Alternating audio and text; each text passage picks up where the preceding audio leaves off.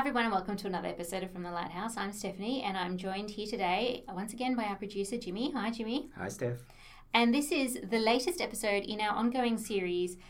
Jimmy and Steph watch and listen to too much true crime content. Yes, we need to get our heads checked. Yes, we have many myriad psychological problems, and those psychological problems are manifested in a love of the true crime genre in all of its forms: podcast, television, and it's book. timely because, there's so many of them at the moment. There is so much true crime content. So we periodically get together to talk about it. Yes. So we have, I think, 4 podcasts that we're going to talk about today. Yes. Yep. So I'm going to let you start, Jimmy, and I believe you're going to talk about a very timely podcast that is still being produced as we speak. Yes, it is Detective Trap. It is, I think the 4th episode just came out this week. Mm-hmm. So by the time listeners listen to this, the 5th episode will probably be out. So it's, and the 5th episode will be the final episode. So it's a limited series, and it follows or it tracks a detective. So Detective Trap, who is a female detective who, I don't want to say inadvertently, but did stumble across a serial killing, which nobody knew was actually were connected. So she thought she was looking at one specific case, and then it turns out that it actually connected to a much larger case. And it turns out to be about 2 serial killer criminals. And the case is ongoing, so one of them has pled not guilty and will be on trial later, either this year or next year. So it follows the rape and murder of, I think it was 5 or 6 women in Anaheim over a period of, I think it was 2 or 3 years. I can't remember now. It wasn't particularly long, although long enough to make that much of an impact. And I love it. I love it mainly because I love the insight into this woman, Julissa Trapp, who I think is absolutely fascinating as a figure. I love the fact that the first episode deals with her motivations, as in why she became a detective, and then it slowly unravels in terms of looking at her involvement with this case.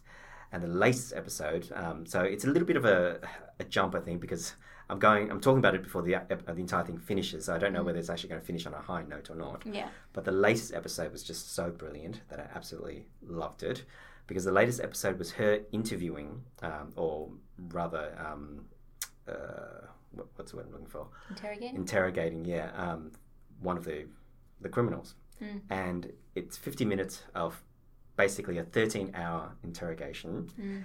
And what I really loved about this particular episode is the insight into this criminal, this person, who, oddly enough, I started to sympathise with, not so much in terms of what he did, which is absolutely repulsive, but in terms of the type of criminal figures that we don't often see represented, which is that he's somebody actually with human feelings for the most part. I think he's very disillusioned with life. Well, I mean, I have to confess at this point that I have listened as well. I'm not as in love with it as Jimmy is for some reason, but I did find that very interesting in that he does specifically say to her, I want the death penalty. Yes. And that for me was really, really fascinating, because he made a plea bargain with her, which is that I'll tell you everything. In exchange, you give me the death penalty. And seem to want it now. Yeah, take me out the back and shoot me now. And shoot me, yes. Yeah. He even makes a joke. In the past, you would just, basically take your gun and shoot me right now, and then and he seemed to find that a really preferable arrangement. Yeah, and for me, that's just such a sad indictment of society, which has somehow, I guess, overlooked this guy to the point that he no longer feels the desire to live anymore. That for him, his life is no longer worth living, and what he wants more than anything else is death. And that kind of despair, I think, is something you don't often see in the criminal figures. You often see criminals as people who are doing exactly what they want to do, who are just basically pleasure seekers, whereas this guy seems to be on the verge of the end, I guess. For him, this is the end of the rope, and what he wants now is just to put a full stop to it, I guess. Yeah, what I thought was interesting about him too is that, again, the thing that I think comes out of all of the true crime listening and viewing and so forth that we do is that criminals are not smart. No. We have this kind of cultural, thing about, these, really over the top this Moriarty. These amazing, like, really clever serial killers. And it's not true. They're the exceptions. Yeah, they're the exceptions, because these two, they're both, the one that is being interrogated and his partner in crime, and also partner in all sorts of ways, they are such idiots. Because they're killing with tracking devices on them. Yeah. And that's how they were caught, because they were parolees and they had ankle bracelets on. And so they could very easily track them to both the kill site and the dump sites for the bodies. And they've actually cut their ankle bracelets off twice. Yes, they have form. It's not like, So they're not criminal masterminds. They're opportunists. They're opportunists, but they're idiots. Yeah. They're not clever. Highly intelligent No. people who manage to hide the crimes that they've committed.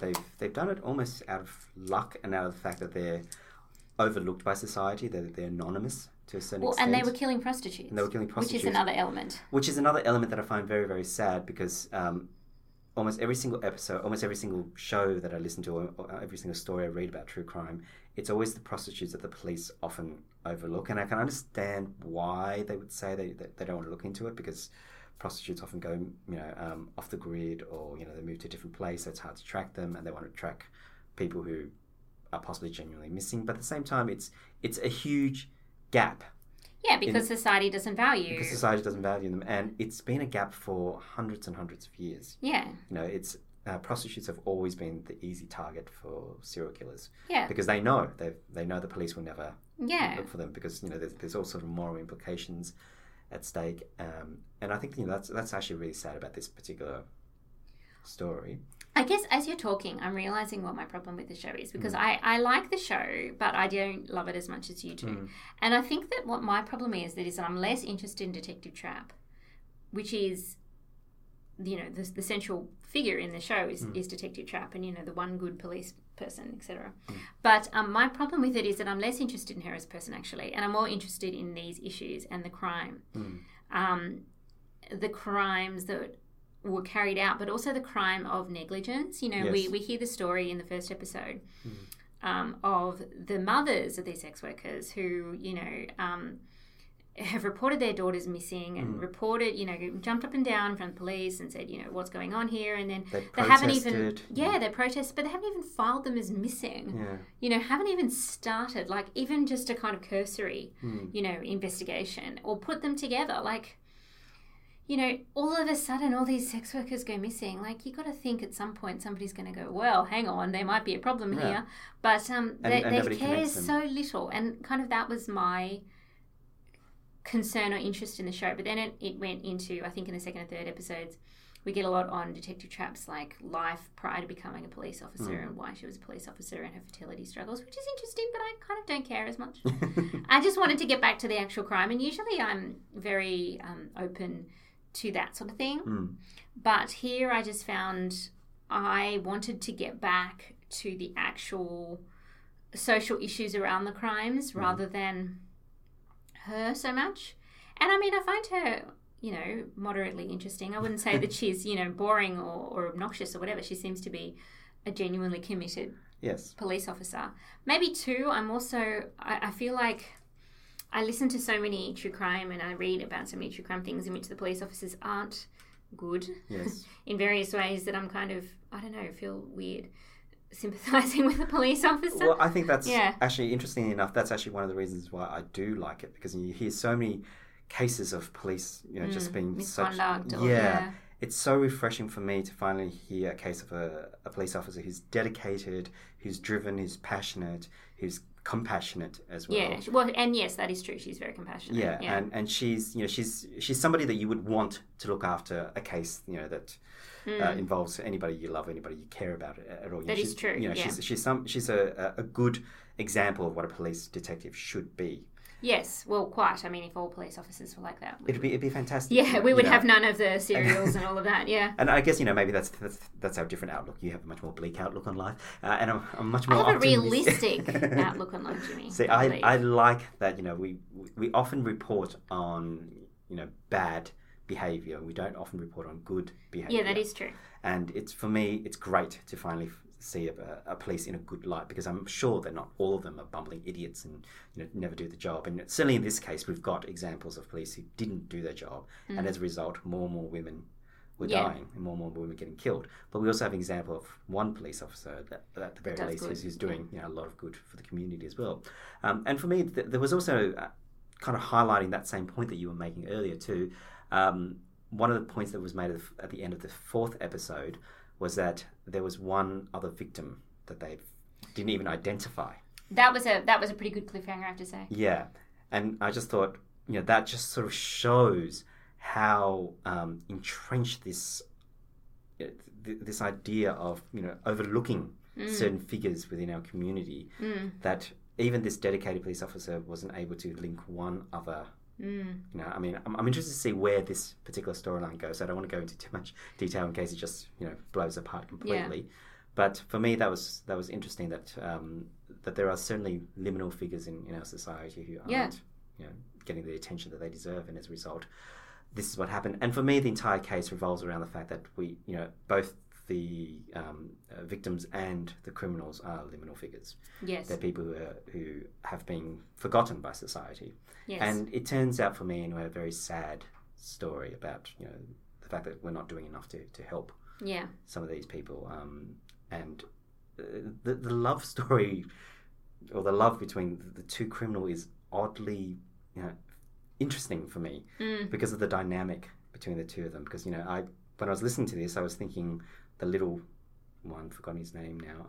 I can't remember either of their names. Yeah, I'm not very good with names. As listeners to this podcast, Frank Cano? Frank. There was a Frank, but I can't remember. There was a Frank and a Steve. I think he's Frank. Yeah. So I always thought he was the submissive one, and that's the way the story was leading us anyway. But by the end of the 4th episode, I'm beginning to think now Steve is probably the more submissive one. But it's a very strange type of submissive because he's also protective at the same time. Yeah. So I'm interested in the dynamic between these two, because I think it's humanizing the monster in a way for us to understand what we, society, can do to prevent these people from becoming monsters to begin with. Yeah, and I think that the thing is that they're not like scary bump in the night monsters. They're just two men who've had very rough, very disadvantaged lives, and who are not clever and who do stupid things. Yep. And the system overlooks them, and the system just keeps punishing them over and over and over again. And if they had gotten proper treatment, and if jail hadn't been what it was for them, this could very well have been avoided. Or the whole situation could very well have been avoided. And even that talk about the isolation that they feel.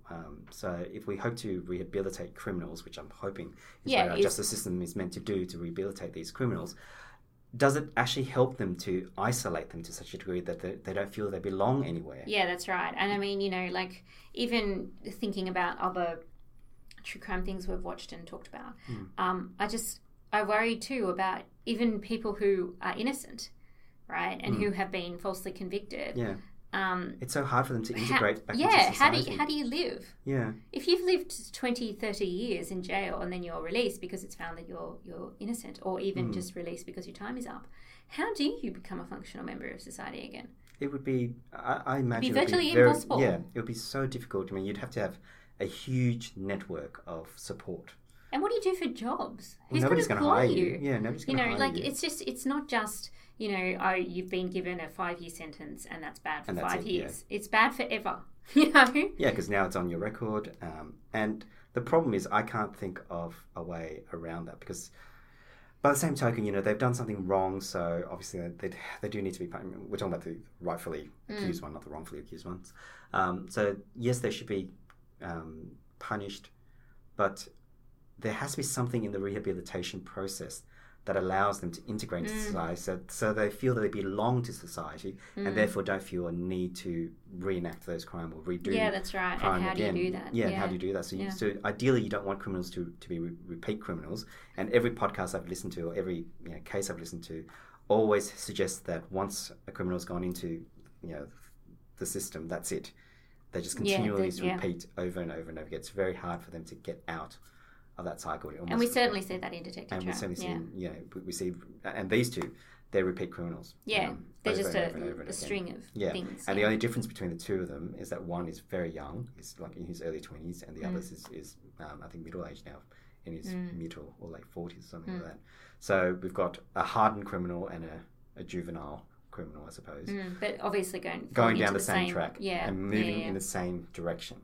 And I think that's what, for me, is the really interesting part about this story, is that we're seeing that this is a pattern. This isn't something that's isolated. And this is something that, I don't know, I think it's a little bit more hopeful because it points it to the fact that we can do something about it. When we look at a lot of these serial killers, we think, how can you prevent a Ted Bundy? How can you prevent, any of those serial killers? But this one, I feel, could have been prevented. Yeah, I think so too. Yeah, and I think that points towards something probably a little bit more hopeful. But again, I'm speaking early because there's still one more episode left. Yeah, so watch this space. Yes. Yeah. So my first one that I want to talk about is it's one made by the CBC in Canada, and it's called Hunting Warhead. I do like the CBC, I have to say. Yeah, they do some really good stuff. So, amazing stuff. Yeah.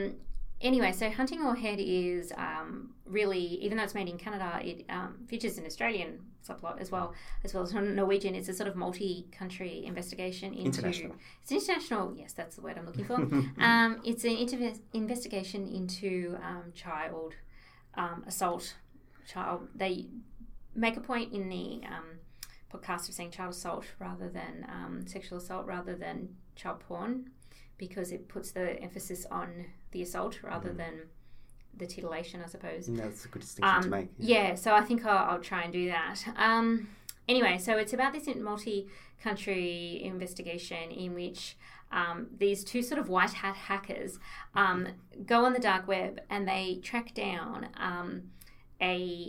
the owners or the administrators of this website, this revolting website where all of these disgusting images of children are being distributed. And they find out that it is a police officer in Brisbane who is running the website, and so they think this is odd.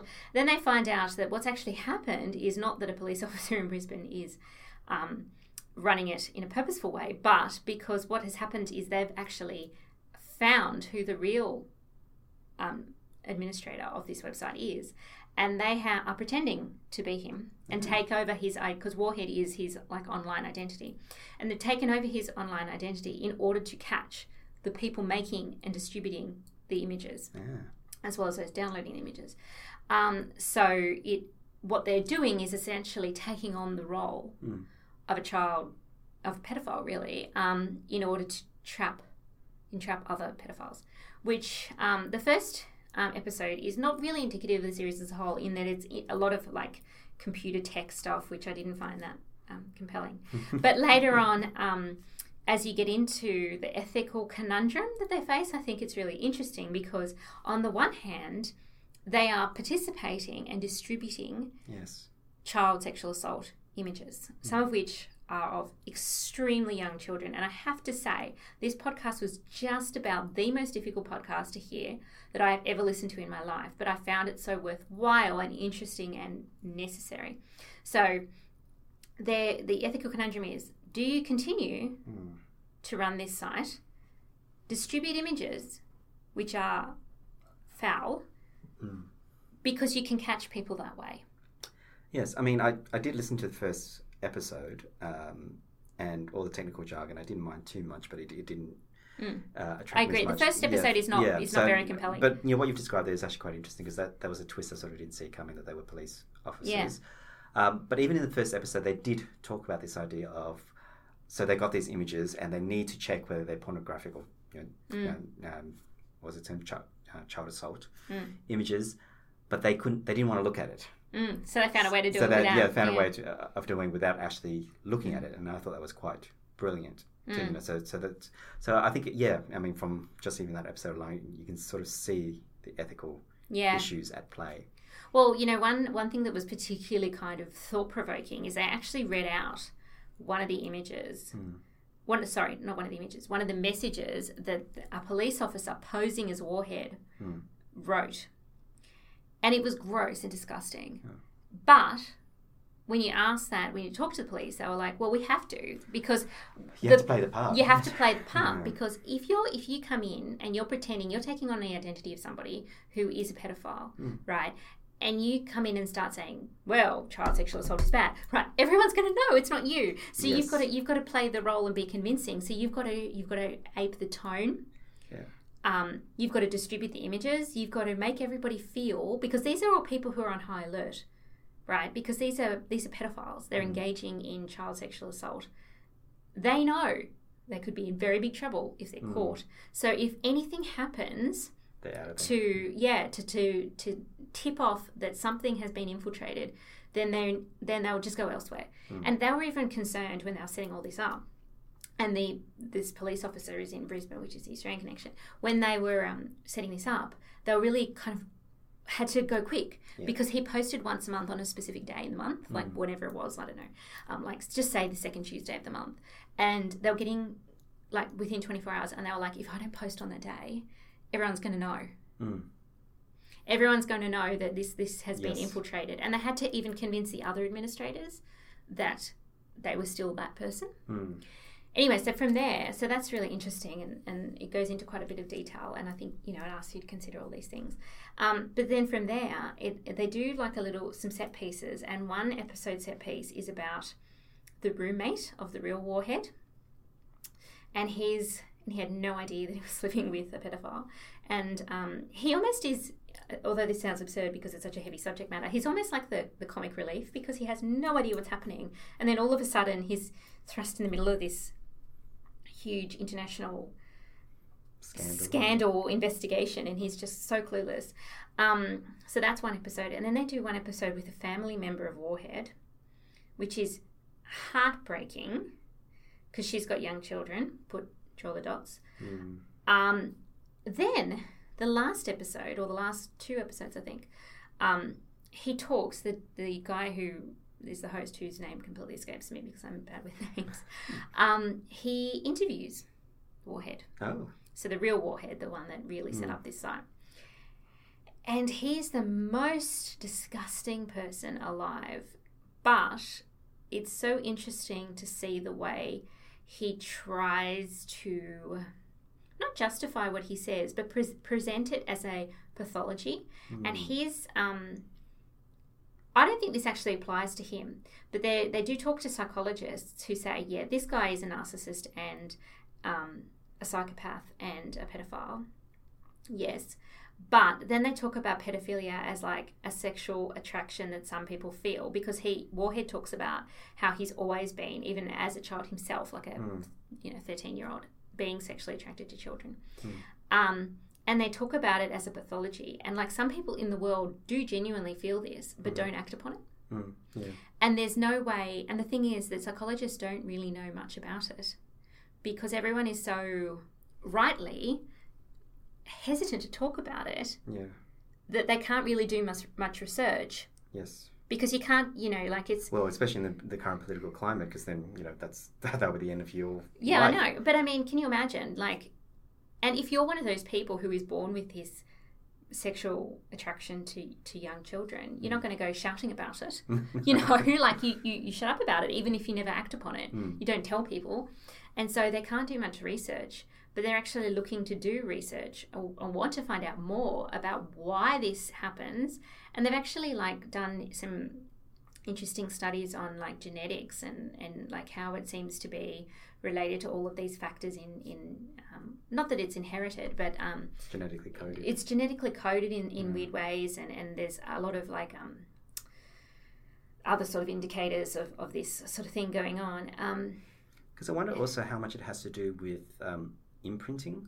So I read a really interesting book, several years ago.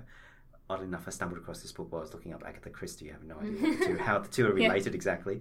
But it talked about sexual imprinting, especially amongst men, and the idea that a male's first sexual encounter often imprints them for the rest of their life towards that type of attraction. Yeah. So, for example, one of the case studies they did was this guy whose first sexual encounter when he was 13 was with a teacher.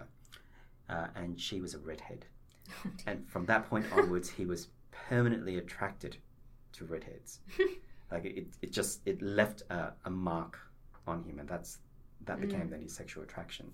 So I wonder how much that may have something to do with it. I mean, it's one of those really interesting things about psychology that they can never really prove, I guess, how these things come about. It's always just theories and all we do is just work with the best we possibly can. And so that's why I found this book, Imprinting, so interesting, because I thought, I've never come across this idea before. And then when I read it, I thought, actually, it makes a lot of sense. Yeah, that's right. But then I'm sure there are exceptions to the case, people whose first sexual encounter had nothing to do with the way that they turn out. So, for example, homosexual men who may have had their first sexual encounter with a woman, but never end up, being attracted to women to begin with. Anyway, there's, a lot of anecdotal evidence of that type of attraction as well. So I think that's probably the problem with psychology, in that there's always exceptions to the case, because we're also individual to a certain degree. Yeah. And I mean, and that the podcast picks up on that idea because it looks at, it doesn't interview anybody, but the psychologist who is sort of an expert on this area has said,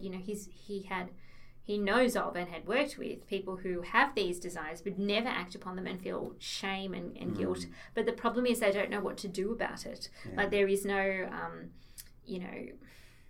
program or support. And well, it's a taboo. It's too taboo. It's completely taboo. It's too taboo to think about supporting those people because we just see those people as disgusting, terrible monsters. And I think even the people who don't act on it, even if you do offer a support program, they would just see it as entrapment. It's your way of trying to lure them. Out, exactly. And that would mean that they would have to admit it publicly. In this case, and the show makes a real distinction, and he's very scrupulous in the way that he deals with it. In this case, he hides behind that, I think, because he presents himself as like, well, it's not my fault. I've had these desires since I was a kid myself, and what can I do? I genuinely feel this, and how would you feel if you knew that you had this hanging over you your whole life? I think in this case, he doesn't care actually about the harm that he's inflicted, and that comes across especially when they go to the court case. That's really interesting, because it actually reminded me of an episode from a podcast that I do love listening to, but I haven't listened to for a while. Of course, Science Lab, I think. Radio Lab, sorry, that's the one. And they looked at this one episode and this idea of guilt. And one guy in particular who was epileptic, and he had a operation which removed a part of his brain, the part that censored his thoughts, his actions, everything. And what he ended up doing was he ended up going on all these pornographic binges, and it went from straight, heterosexual pornography, leading through to homosexual, and then through to bestiality and all sorts of really, and eventually leading to child pornography, which is what he ended up being arrested for. And then when he was charged with possession, the argument was, well, biologically, he didn't have that ability to control those impulses because that part of his brain was removed. So therefore, how culpable is he? How culpable is it? And the judge's ruling was a really, really interesting ruling, because she gave him a very lenient ruling, but she said the distinction is choice. Yeah, that's right. Even though you didn't have that ability to filter your thoughts, on a day-to-day basis, you were still able to make decisions every step along the way and say, I choose not to do that. So at some stage, you chose to click onto those images. You chose to download those videos. And that's where, yes, you had less of control than most other people would, but that choice was still within you. It wasn't like you were completely, choiceless in the matter. And I would go back to, I suppose, this guy with the same idea. So if you had two examples of people who both were genetically coded to be, predisposed towards attraction towards children, one who chooses not to act and he who chooses to act, then the legal system is right in a way to punish the one who chooses to act as opposed to the one who chooses not to act. Yeah, that's right. There should be a differentiator. There should be a differentiator between these two, and the differentiation is between choice. Yeah, that's right. I mean, happily, he is in jail for the rest of his life. And it really makes clear that he is definitely choosing to do this. And secondly, and even more disturbingly, he has no sympathy at all for the victims. It's quite disgusting, actually. So it is really difficult listening, and I did find it overwhelming at times, but it was so interesting, and I think worthwhile thinking about, both in terms of all of those ethical issues around. Probably a warning for those who. Yeah, warning for those who may be triggered. Please don't listen to this. But if you can, I think it's really interesting. Ethical issues around the internet and all of those sorts of distribution networks. And, somebody made the point at the end that, okay, well, we caught 200 people from this sting. That's great. 200 people who are not engaging in this behaviour. But however, there's, X thousands, millions, of course, who just go to a news site. And they did shut it down eventually. But yeah, the problem is ongoing. So that was one really interesting part. The other interesting part was this specific, the real Warhead and what he did. Anyway, so that's hunting Warhead. Okay, great. So my second recommendation is one that Steph also likes. I like everything. Yes, you like everything, except Detective Shrap, not so much. No, I don't mind it. Yeah. Anyway. Never mind. But this one is Noble Blood. And this is, for those who listen to a lot of podcasts, produced by Aaron Mahnke, who did the wonderful show, whose name's clear. Law. Law. I remember that. Yes. Which I was listening to for quite a while, and then I just stopped because there's so many episodes. Yeah, I fell out with Law as well. Just not because I didn't like it, just because it's too much. Yeah, it just got too much after a while. But this one I really like because it looks at historical figures and the kind of crimes associated with some of the more infamous historical figures. And aristocratic or royal figures. Yeah. Hence noble. Yeah. Yeah, hence Noble Blood. And I think it does a really good job of painting the scene, of painting the time and place and putting you into that era. So often a lot of these are historical cases, as the title probably alludes to anyway. And it really captured me with the first episode because, as most people would have heard about Marie Antoinette. But this one told it from a perspective that I hadn't sort of encountered before, which was painting Marie Antoinette in a slightly different light, not as that almost epitome of excess, but rather quite a normal human figure.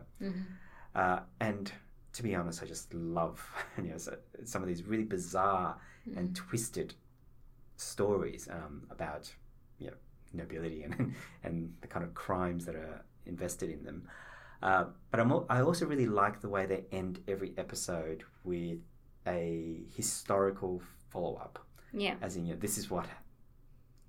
it's like a little side story that gets developed into a really nice way to close that particular chapter to it. So my favourite episode is probably still the Marie Antoinette episode, but it's one of those really great shows to listen to because you can listen whenever. Like you can just it's not a series. It's not a series. You don't have to. You don't have to listen to episode 1, follow it all the way through to 12.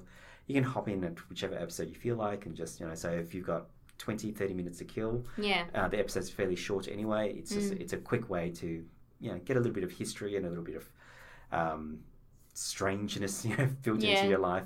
But also some of those stories are actually quite human and fascinating too, and it makes a lot of interesting links to other things that I really like as well. Yeah, and I think Dana Schwartz does a really good job of situating you in the historical period because as somebody who does a lot of work on Queens, I knew a lot of these stories. I didn't know all of these stories, but I knew a lot. But you don't need to know anything, and she gives you enough context in a very short amount of time to make sense of what's happening. And she also, I think, what is the sort of the theme that runs throughout all the episodes is that you can get away with a lot. Yes. But not everything. But not everything. If you are noble or royal, but also the other sort of theme that runs through is that all of these noble, aristocratic, royal people are people. Yeah. And that means that they have the same foibles and flaws and problems and peccadilloes and idiosyncrasies as the rest of us. The problem is that they have power and, most of us do not or have circumscribed power. So it's interesting on a kind of socio-political level and a historical level, obviously. Yeah, I mean, have you listened to the latest episode? I can't remember what that was. Queen Marco. Oh, yes. Yeah, the St. Bartholomew Massacre. Yeah, yes. Which I knew a little bit about. Yeah, I know quite a lot about that because that's Tudor period. Yes. I know it from the English perspective, yeah. Yeah, so again, it's one of those, and exactly what you've mentioned, if you don't know anything about that period in time, she does do a fantastic job of filling you in on all the historical nuances that were going around in a very, very short time period. So it's a really good way to get sort of a shot of a history lesson. Yeah, and like for the true crime, connection, most of them are around crimes or misdemeanors or. Well, this one was 30,000 Protestants massacred. Yeah, the Huguenots. Yeah, by the Catholics. Yeah, the French aristocracy. Yeah. I mean, I think it's a bit. Just because I happen to know that era, I think that Catherine de Medici's role in it is unclear, and I don't think that was potentially as clear as it could have been in that podcast. But I think the point remains that yes, it was a grave historical massacre and a terrible thing, and you certainly get enough to kind of get at why this is happening in that particular moment in time. Yeah. Yeah. Okay. All right, so that's Noble Blood. My next one, which you have also listened to as well. Yes. So we've both listened to pretty much all of these except for Hunting Warhead. Yes. Which I did listen to the first episode, but I just couldn't bring myself to finish it. Yeah, you have to go back to it. Yes. Is Hitman. Yes. So Hitman is a podcast about a book. And it is a podcast about a book that is very unusual because it's a book about how to become a hitman. And the podcast has two strands. One strand is sorting out what is this book, where does it come from, who wrote it, and like the kind of associated ethical issues of should one write and distribute a book that encourages or at least educates people about how to get away with murder, quite literally. And the other strand of the podcast is people who used it. Yes.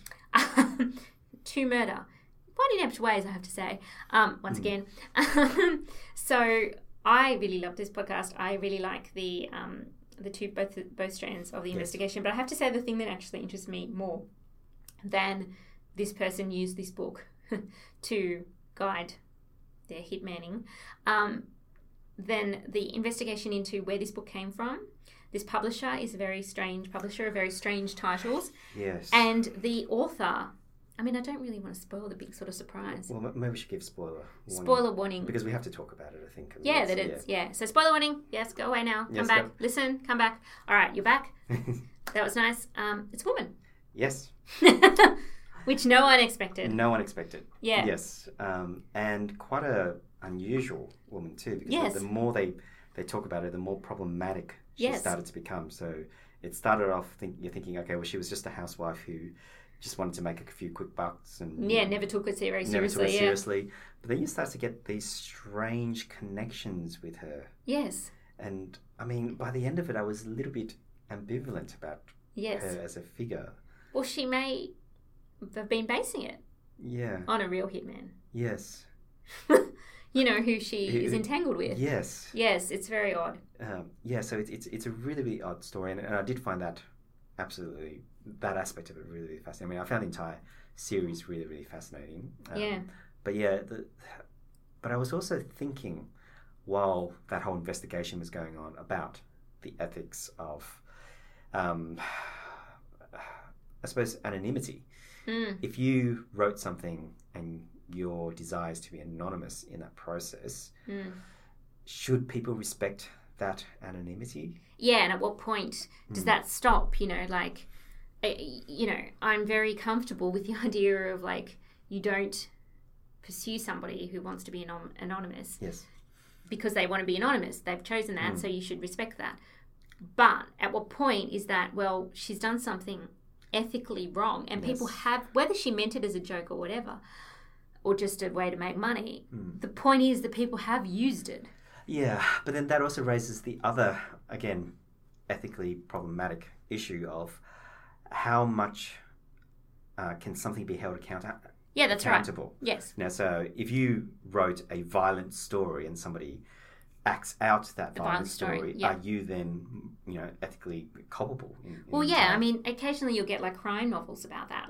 I wrote a crime novel and then somebody carried it out exactly how it was in the novel, so therefore am I implicated? The most famous example is Clockwork Orange. Yeah, that's right. Where people actually reenacted a lot of the crimes in Clockwork Orange, to the point that Kubrick, who made the adaptation, was so horrified by it that he actually pulled it out of circulation. Yeah. And so I'm a little bit... I'm still not sure how I feel about that issue. How much can we put blame on a work? Because, I mean, really, it's not actually the book that's to blame, because these people, have made the decision to murder somebody. Yeah. And they just wanted an instruction manual. They just wanted an instruction manual. So therefore, and they've made that decision. So therefore, presumably, they're going to do it even if they don't have an instruction manual. And is that any different for them, to them, I don't know, picking up a James Bond book and reading that and getting inspiration or ideas from that and doing that? So that's the part that I'm still not sure about. But on the other hand...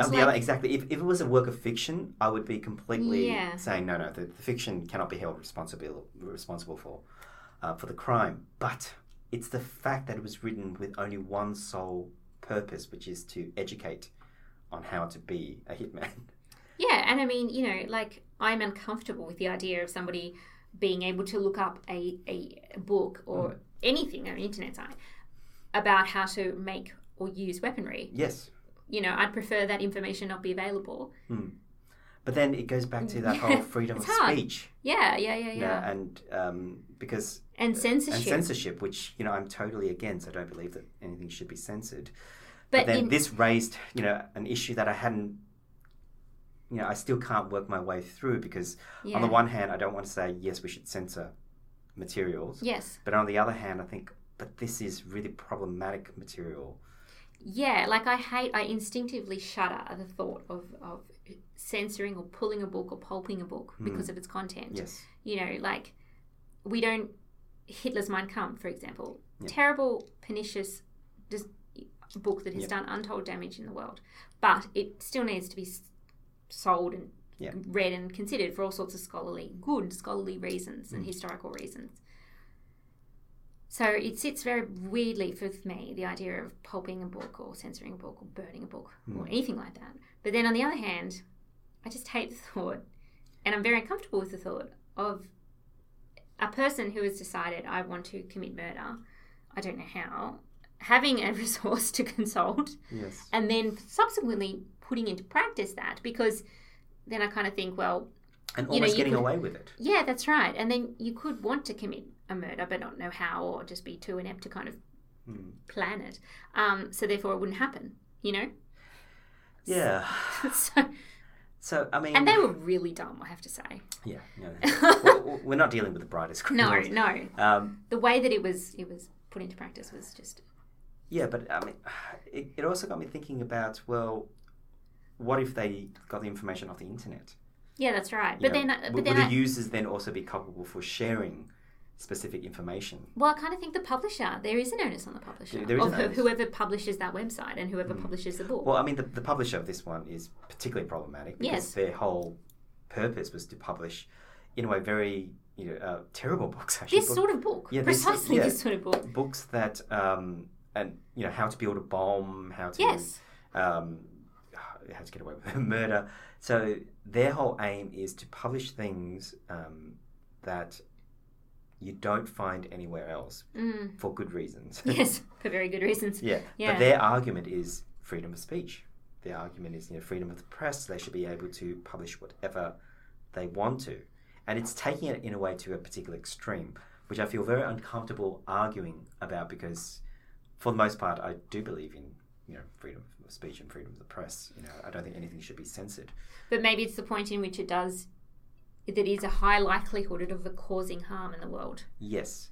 And that's where this particular example really just goes right on that line. Yeah. And that's where I find myself in a very, very uncomfortable territory because I'm not quite sure how I feel about it because I've got two instinctive drives happening simultaneously. Yeah. One saying, no, freedom of speech, and the other saying, but this is a horrible thing. Yeah, exactly. It should be banned. Yeah, and then they're conflicting against each other in horrible ways. And I don't know who I think the publishers are culpable. Yes. In the murder of people who have read this book. And I think the author is culpable. But I don't know what degree of culpability to ascribe to them. Because I think you have to consider that they've done something wrong that has caused harm in the world. But obviously they didn't do it themselves. And they can turn around and say, well, that person made a choice to do whatever they did. Which is true. So I think, I don't know where to put that line of culpability. Well, I think the way that the case was actually handled is probably the best way. So they wouldn't have been able to try it in a criminal court, so they took it to a civil court. And in a way, maybe that's the line of responsibility that you caused harm, then you pay. Yeah, that's right. And yeah, there's not a burden of kind of proof in that manner in the civil court as opposed to criminal court. And so they can say, you tried to make money. You tried to make money out of this, and this person was harmed as a result of that. Yeah. So you owe this person X amount of money. Yeah, I agree with that. I think that's probably the still easiest way, maybe. You know what I mean? Like the least kind of complex way. Yeah, I mean, in a way, it's an annoying case study because I just feel like saying, if you were good, decent people, you just wouldn't publish these things. You just wouldn't write these things, and that's right. We wouldn't have this issue. Mm. But I think these people are pushing these very, very specific envelope as far as they possibly can, and this is as far as they possibly can. And then they do this disingenuous, like, well, it was all a joke and it wasn't meant to be taken seriously. But like, it just takes one person to take it seriously. Yeah. Which obviously happened. Mm. And it's not written as a joke. Yeah. There were very clear lines when you're reading something. You're like, okay, well, that's.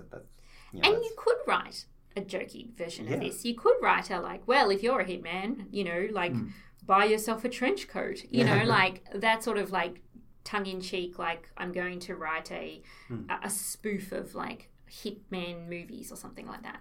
Like the figure of the hitman in movies as it being this kind of very clever, glamorous kind of figure. Like a James Bond-esque figure or something.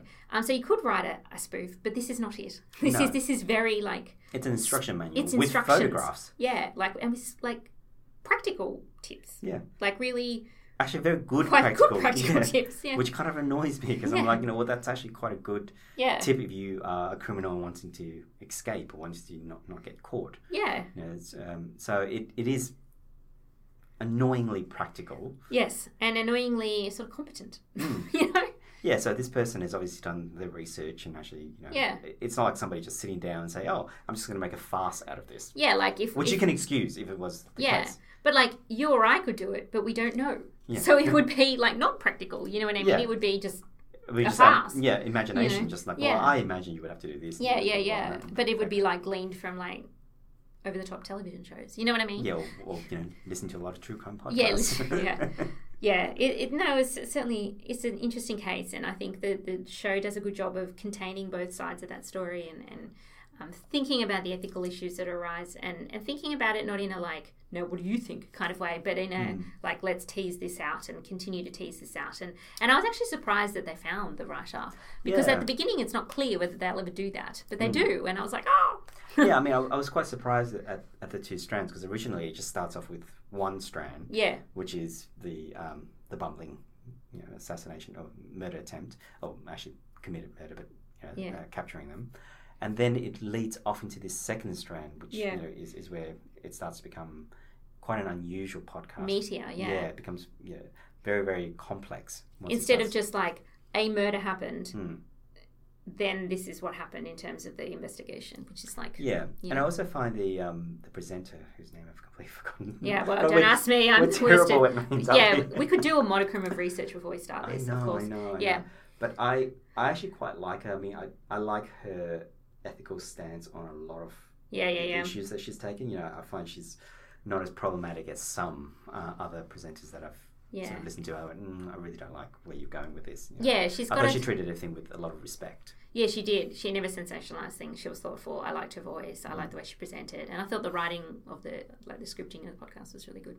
Yeah. All right, so we have gone hilariously over time. We said we were going to try and do this in under 40 minutes, and we have blown our time. So we're going to have to wrap it up there. But we will always be back to talk about more true crime properties because, as you picked up by now, Jimmy and I are widows. Yes. So thank you, Jimmy. Thank you, Steph. If you could please rate and review us on Apple Podcasts, that would be really, really spectacular. If you've got a suggestion for a true crime podcast or documentary or book or whatever that you think we should read, drop us a line at fromthelighthouse.org or just drop us a line about anything. Maybe don't send us your Hitman books, though. We will not read them. No. We'll see you again in 2 weeks. Thanks, Jimmy. Thanks. Bye.